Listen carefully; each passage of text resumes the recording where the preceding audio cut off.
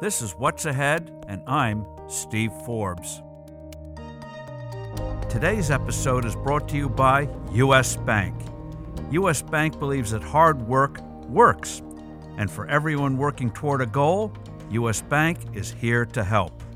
And if you would, please rate, review, and subscribe to the show.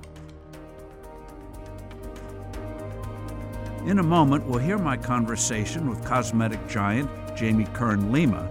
But first, when I look at the week ahead, here's what you can expect. On Thursday, we're going to get trade numbers.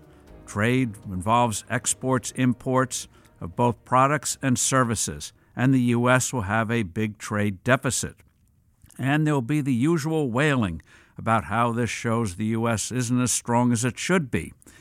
Well, let's get a couple of things straight. A trade deficit is not the equivalent of a company losing money. All it means is we bought a lot of stuff overseas, and what they leave out is that overseas people buy a lot of securities and in factories and putting in new things in the United States. So in terms of cash in and out, it's about a wash. But when we buy something, say, from China, China then uses those dollars to buy U.S. treasuries. But U.S. treasuries, securities, other securities, investing in American new factories, expanding American businesses, those don't get included in the trade numbers. So don't take the numbers seriously. Just remember this. The United States has had a trade deficit with the rest of the world for about 350 out of the last 400 years since the Jamestown settlement in Virginia in 1607. And then go outside and look around you and see how devastating that has been, how poor we've been over 400 years. Absolute nonsense. It leaves out flows of investment. So don't get worried about it, even though it'll be a big hoo-ha on Thursday.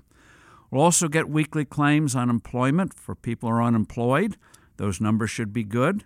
We'll also get numbers on inventories of gas and petroleum. Petroleum should be high. But the fact of the matter is the U.S. is producing a lot of gas and oil, and we need more pipelines and more facilities to export that around the world.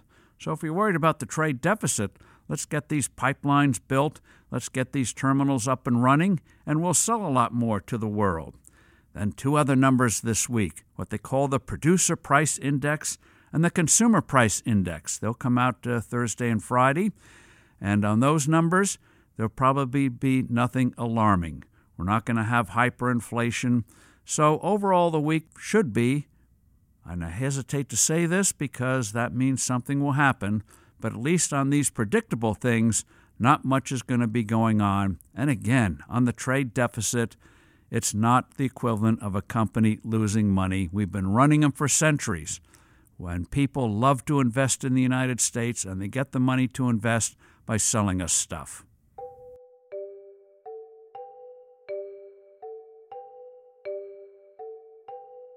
Okay, now let's get to my conversation with Jamie Kern Lima.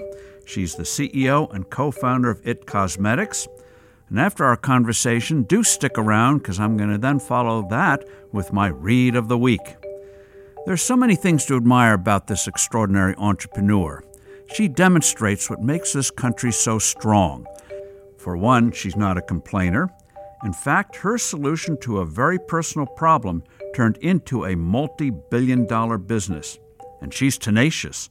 So much rejection was thrown at her along the way, but she just kept going. It sounds easy to say. When you hear her words, you'll take inspiration when you face obstacles in trying to pursue your goals. And she stayed true to her vision. For example, she was one of the first to use real women to model her cosmetic line, despite experts telling her, you just don't do that. The progress of American business is fueled by visionaries like Jamie, who do things that not only had not been done before, but also things that enhance the quality of life. So Jamie Kern Lima is a part of this great innovation tradition. You're going to love this conversation. Let's get to it. Jamie, thanks so much for coming in. Thank you. I'm so excited to be here. Well, you've had a most unusual career, huge success selling out your company to L'Oreal for $1.2 billion. And I can testify in my own family, we have 5 daughters, and one of them told me on the phone last night, she used a phrase that everyone seems to use about you, game changer. So you've had an extraordinary career. You started out in the state of Washington. Going to Washington State, you apparently worked at Denny's. Yes, sir. Yeah, so starting in college, I've always worked a lot of jobs, and always been super ambitious. And I grew up in a smaller town in Washington State, and I always sort of like felt something deep inside, like I want to get out and sort of like seize the day and the moment, see everything, do everything. How can I get out of here? So I knew I needed to go to school. My stepbrother made me a bet. And I told him my future plans. I want to go get my Ivy League MBA. I want to do all these things. And he said, okay, well, if you go to college and you get a 4.0, I'll pay for your grad school. So he kind of made me this bet. So your stepbrother did this? Yes, he did. I had this goal and I was laser focused on it, and I held him to it. I held him to it when I graduated. But then you did Miss Washington USA? Yeah. I decided to do it, to enter it, and try to get scholarship money to help pay for school, because I paid for my own undergrad. And imagine you didn't get big tips at Denny's. Not so much. No, you know what? I got fired from Denny's. This is a true story. I worked at Denny's in college, and I don't know what was going on in the kitchen, but it would take so long for pancakes. And so I was, the waitress, so I would just talk and just kind of get to know people. And anyhow, I got fired for talking too much. A lot of people, when the first time they get fired or they get a setback, really turn on themselves. What did I do wrong? It's my fault. Yeah. What did you take away from that? And why didn't that stop you from saying, maybe I'm just dreaming too much, get real? Yeah, I think it's 2 things. I think I've always had a really strong faith, and I've always tried to keep my faith bigger than my fear. And that's how I've done my whole journey. And it's tough, but I think I've had that inside of me, deep down inside, even from the Denny's days when I was getting fired and had no money. Well, after all of this, you then went to business school.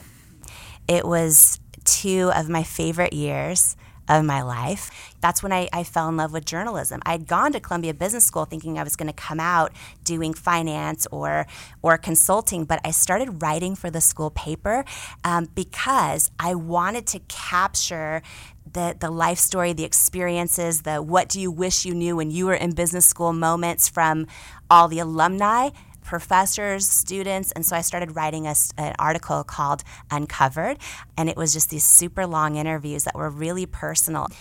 I fell in love with journalism. And so in between years 1 and 2 of business school, usually everyone does an internship. It's usually paid, and it's usually in the area you want to go into. I did an internship in a tiny town, unpaid, so that I could learn how to write for broadcast. So I was at a news station. I learned how to one-man band report. You set it up, you shoot all your own video, you mic people, do the interviews, do your own stand-up, get back to the station, write your scripts. We would edit tape to tape at that point, and then your package is done for the nightly newscast, which you'd usually have to go on yourself and present live. And good training for an entrepreneur. Yes, sir, it was. And just being resourceful and having to figure out things that you have no idea how to do. So I did that, and I decided after business school I'd go into journalism. So I got to Portland, Oregon as an anchor and reporter. So that was happening at the same time where I was all of a sudden getting skin issues and becoming obsessed with why doesn't makeup work for women that actually have issues with their skin, and that was happening in parallel. Describe that when the rosacea came and what that did. So I would be anchoring the morning news and under hot lights in HD, and I would hear in my ear from the producer, "There's something on your face. There's something on your face." So I'm trying to, you're talking live, obviously, and doing the news, and I knew every time I look in the mirror, no, there's nothing on my face. That's my redness that's coming through the makeup. I had tried everything that I could get my hands on, and I thought, if I can't find anything to solve this problem, there must be so many other people out there that are having the same frustrations, or they have just given up on makeup or anything else. And that's kind of when that light bulb moment went off, and I became laser focused and obsessed with figuring out, is this a true white space, and is this what I'm supposed to be doing next. So that's how the whole idea came. So how did you take that next step? You realized the dermatologists weren't helping you, what was out in the market wasn't helping you. So long story short, I got married in 2007. My husband I met at Columbia Business School also. He was in finance and I was in television news. We, on our honeymoon flight to South Africa, wrote the business plan for IT Cosmetics, which is not very romantic. And then we eventually both quit our jobs. All of our money, we had just a little tiny bit of money that was our own and a couple friends and one family member, but really, really small amount. So did you go to libraries, online? How did you do the research on ingredients and things like that? Yeah, so how we started is, so my husband's from Brazil. We started meeting with different plastic surgeons and dermatologists that are family friends, and we started understanding how is makeup made? How can it be made differently? Why does it not work on people that actually have challenges with their skin? And now what I know is 70% of women have hyperpigmentation, right? So there's so many women out there that were frustrated. And what we started doing is the whole concept of, instead of making makeup, we started formulating skincare and then infusing coverage pigments into it and color pigments into it. It had never been done before. So we were very scrappy and started in your apartment, right? Yes. So we were in our apartment. When you are in beauty, one of the most closely held secrets is who your manufacturer is. So I just started doing as much research as I can, and I would cold call every beauty company, and I would ask whoever answered the phone who their manufacturer was. Usually they would hang up on me. I got one company, a smaller company. I look back now and think, what was this person thinking?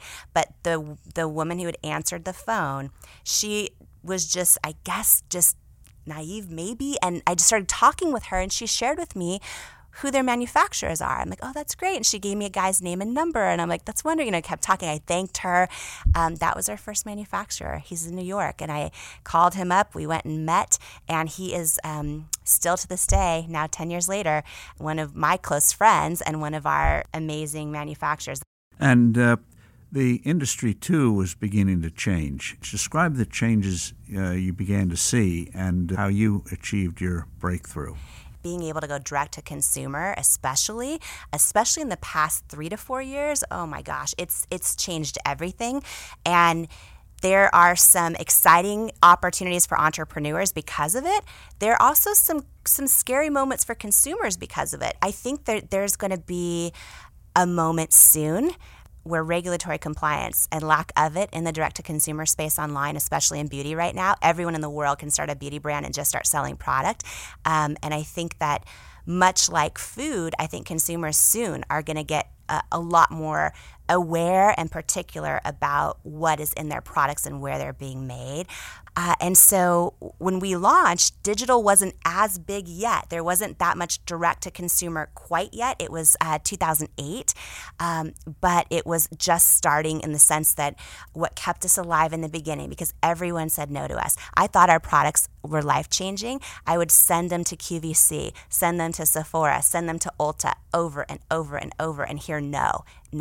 Every department store, no. We got to under $1,000 in our bank account, which was also my personal bank account and the company bank account. I didn't know how we were going to pay our one employee who was on payroll, and I didn't know if we were going to make it. I mean, it didn't. And I'll never forget when we got a yes to go on QVC. And I mean, if I had control of everything, we would have been in Sephora and Ulta, and we would have gone out of business anyway, because I didn't understand how much of an infrastructure, how operationally sophisticated you need to be on the back end, how expensive fixtures are, and your education team that goes across the country. We would have failed. So the way it worked out, huge blessing that we did QVC first. But when we finally, after 3 years, got a yes, what it meant was you have 10 minutes. You have one shot, and if you do not hit this dollars per minute sales, you don't come back.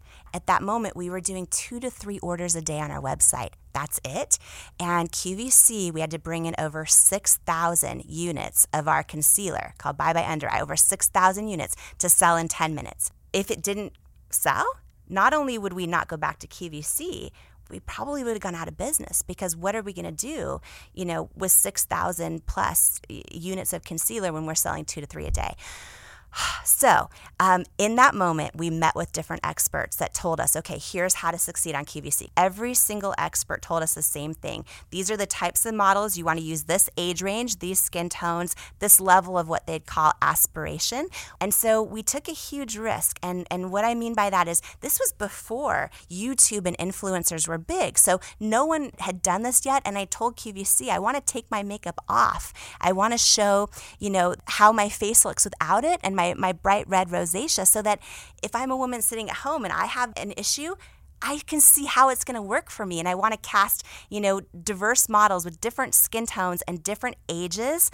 I'll never forget my before and after. I was so stressed out because I wasn't nervous for TV. For me, that's fun and easy. It was that literally everything was on the line for the business. And we were taking this huge risk doing something that we were advised not to do from all the experts, but that no one had ever done before. But I showed my before and after with my bare face, and we showed all of our beautiful, real women. And at the 10-minute mark, the sold out sign went up. And I started sobbing. And I was like, and then I got back to the green room after, and my husband's like, we're not going out of business. And I was like, oh. And that was our first airing. And that year we did a couple more. The next year, over 100 shows on QVC. We got all the way up to we do over 250 live shows a year.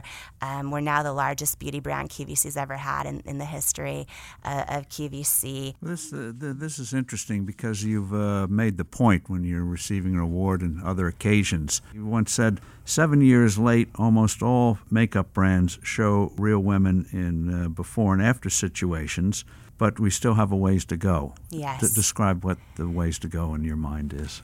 I maybe didn't keep some friends when I spoke at an event where every single beauty owner was there. I was receiving a big award, and it was such an honor, but I just wanted to take that moment and remind everyone that the people in that room that day, it literally impact billions of women globally. The decisions... Just when you said, how will these images impact your mothers and your sisters, and how will they impact your daughters? Yes.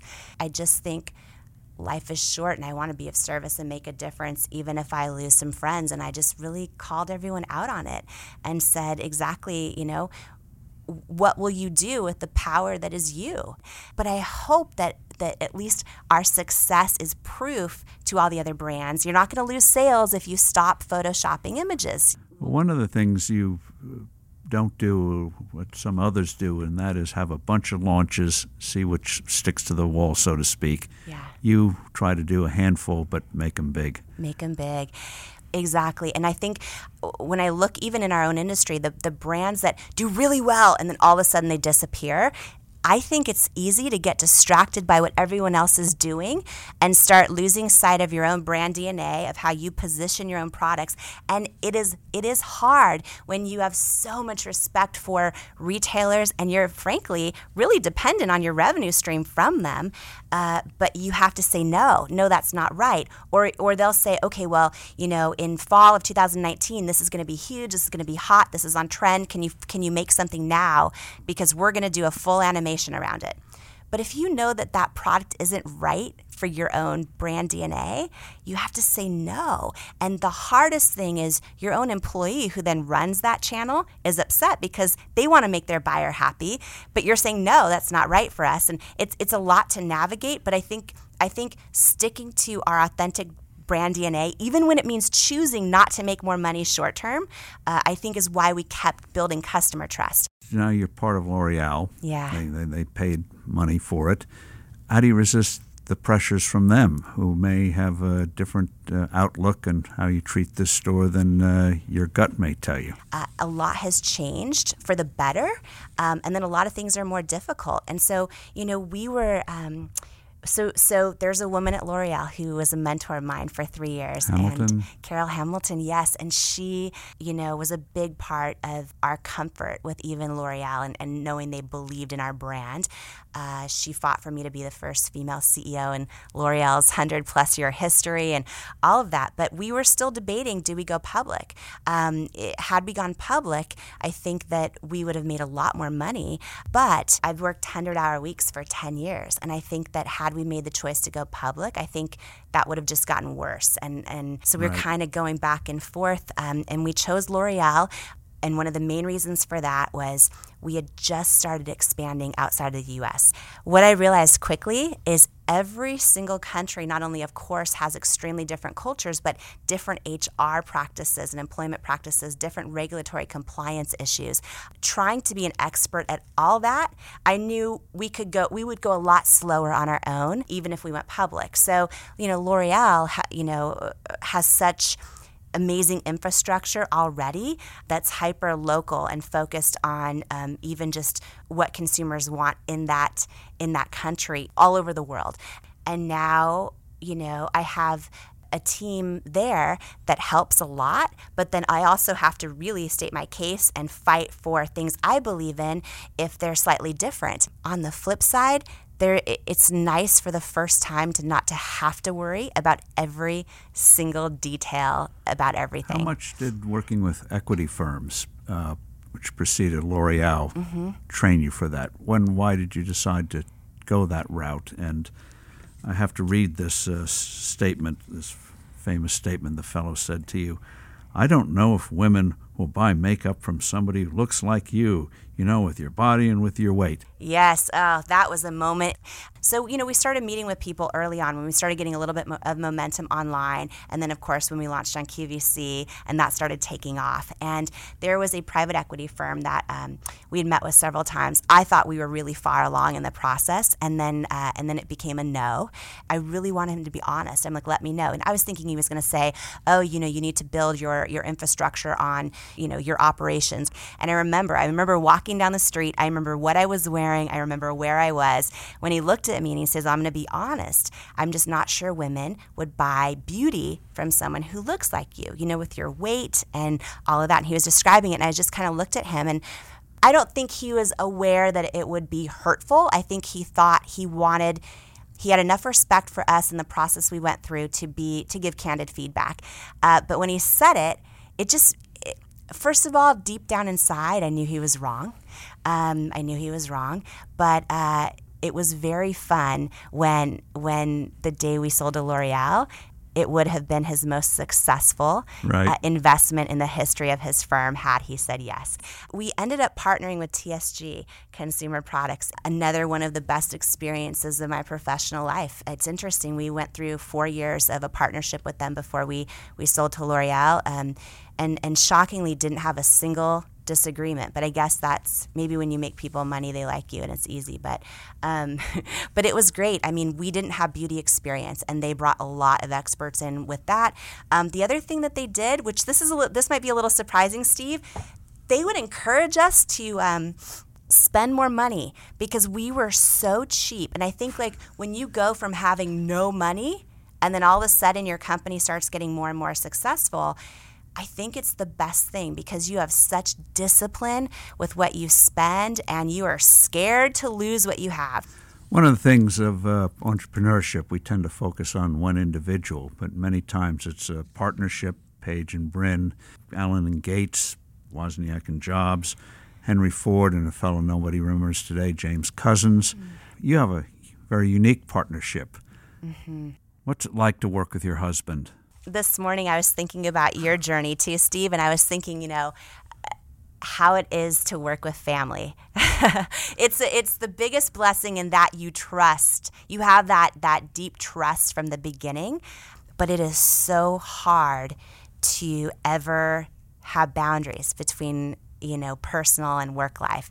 That has been the hardest thing. What's so difficult is finally we get to whatever time at night, it'd be like 10, 11 p.m., midnight, and you're like, okay, I'm just going to not think about work, and and then all of a sudden 5 minutes later, it'd either be me or it'd be him. Oh, did you know that, da-da-da-da-da? And then it's something because first of all, when you're an entrepreneur, your brain never stops. You can't just leave the office and not think about it. It's not like a light switch. It isn't, yeah, and it's just this unremitting pressure, but also unremitting passion, right? And it's just always going because usually when one of you wants to unplug, it doesn't sync with the other. We tried everything from, okay, after this time at night, we won't talk about work, right? It's impossible. So how do you cope with stress? I just started meditating, actually just started this year. Love it a lot. I pray a lot, and I think that when I focus on, even walking in here, for example, okay, sitting down with Steve Forbes, that's a huge deal. That's a huge deal. Honestly, so one day out of the blue, Oprah invited me to her house for lunch, and literally getting an email from Steve Forbes to come here, it's the same things where, okay. You just made my day. I'll tell my wife this tonight. She won't believe it, but it's a huge deal, and so naturally, I'm super stressed out about it. What if all the questions are about global economy, and I got to be up to speed? You think all these thoughts. The way I dealt with today and every other time is I take a moment and I literally will say a prayer that I am of service in some way to other people. So that's how I do it. I make it about not me. So what can others learn from your experiences? What do you tell young people? Yeah, I think the biggest thing I learned was figuring out how to not let hearing no translate into doubt in my own head, doubt of myself or my idea or my product or my business. And the other big thing I learned too, and I learned this the hard way, I wish I had learned it earlier. If you have an idea that's truly novel, most likely everyone's going to say it's not going to work because they don't have any social proof that tells them in their subconscious mind it is going to work. How would you describe the environment today for female entrepreneurs versus 10 or 20 years ago? Yeah, such a complex issue. Progress has been so slow. I mean, you look at even pay inequality and how it's still a big issue. We've made progress, obviously, in the past 20 years, but not a whole lot of progress. One of the things I'm fascinated by is even when you look at studies of kids right now and how young kids are treated. Boys and girls are treated differently even by parents unintentionally. I think it's going to take quite a while for the culture to change. I'm so passionate about the topic and about being hyper aware when I'm interviewing candidates that I'm not biased in one way or another, whether it comes to the amount of money we offer them or who we hire. But at the end of the day, I just became a mother, and the thing that I've really realized. Talk about sleepless nights. Yeah, but I am blessed to there's that whole debate, can women do it all too, and that whole thing. And one of the things I'm most grateful for is that I have other incredible people helping me as well, because I don't think you can do it all well. I don't. I think that something will suffer. But what I've noticed, Steve, is even now, I'll be with my husband. So many people will ask me, how do you do it all? Your job and you're a mom. But no one says to him, how do you do it all? Your job and you're a dad. No one ever says that. And so even right now, the mother's more important, that's why. Maybe that's it. But it's so interesting that, even other women I know or other people I know that are brilliant and thought leaders in what they do still will ask questions like that. And it just tells me that inherent bias runs deep. I think it's going to take a while for us to overcome it. So I think it takes companies, institutions, men and women being hyper aware of it. I think, though, that we'll get there for sure. For sure. Jamie, thank you very much. Oh, thank you. What an honor. Oh, my. I'm so grateful. Honor. Thank you. And before we go, here's my read of the week. I want to recommend a magazine article in The New Yorker. You can find it on NewYorker.com. It's by Douglas Preston, and the magazine article is called The Day the Earth Died. Online, the article is called The Day the Dinosaurs Died. Now, we all think of the world coming to an end, but the world did come to an end of sorts 66 million years ago. A asteroid hit the Earth. It was 6 miles wide, traveling 45,000 miles an hour. When it hit the Yucatan Peninsula, it made a hole 18 miles deep. Experts figure today the energy that it released was the equivalent of over 1 billion Hiroshima atomic bombs. blasted a hole in the atmosphere, burned much of the Earth, and you can find debris from the Earth on planets like Mars and other planets and moons in the universe. Over 99% of all living organisms died. What paleontologists call the Cretaceous period ended and the Tertiary or Paleogene period began. Now, the reason the article is interesting is this formerly no-name paleontologist, a fellow named Robert De Palma, found in what they call the Hell Creek Geological Formation, which is in North Dakota, South Dakota, Montana, and Wyoming, a dig site that was the equivalent of the California gold rush. Extraordinary number of fossils. And the reason this was interesting is there was a big fight among historians and paleontologists about whether the dinosaurs were dying out before this asteroid hit the Earth. They point to volcanic activity in what today is India and saying this was well happening before. I won't go into the details on it, but what this shows, this guy Robert De Palma has found, demonstrates the dinosaurs were doing very nicely overall, and that suddenly came to an abrupt end. Now, this was bad news for the dinosaurs, and it's been a subject of cartoons ever since. There was one in the New Yorker the other day, a dinosaur is eating vegetation, and says to the other dinosaurs, you see this meteor coming from the sky. Dinosaur says to the other dinosaur, here I am eating all this kale, and it's not going to do me any good. But the good news from this disaster beyond comprehension is it made possible the rise of we the people, human species. We never could have evolved if the dinosaurs were still around.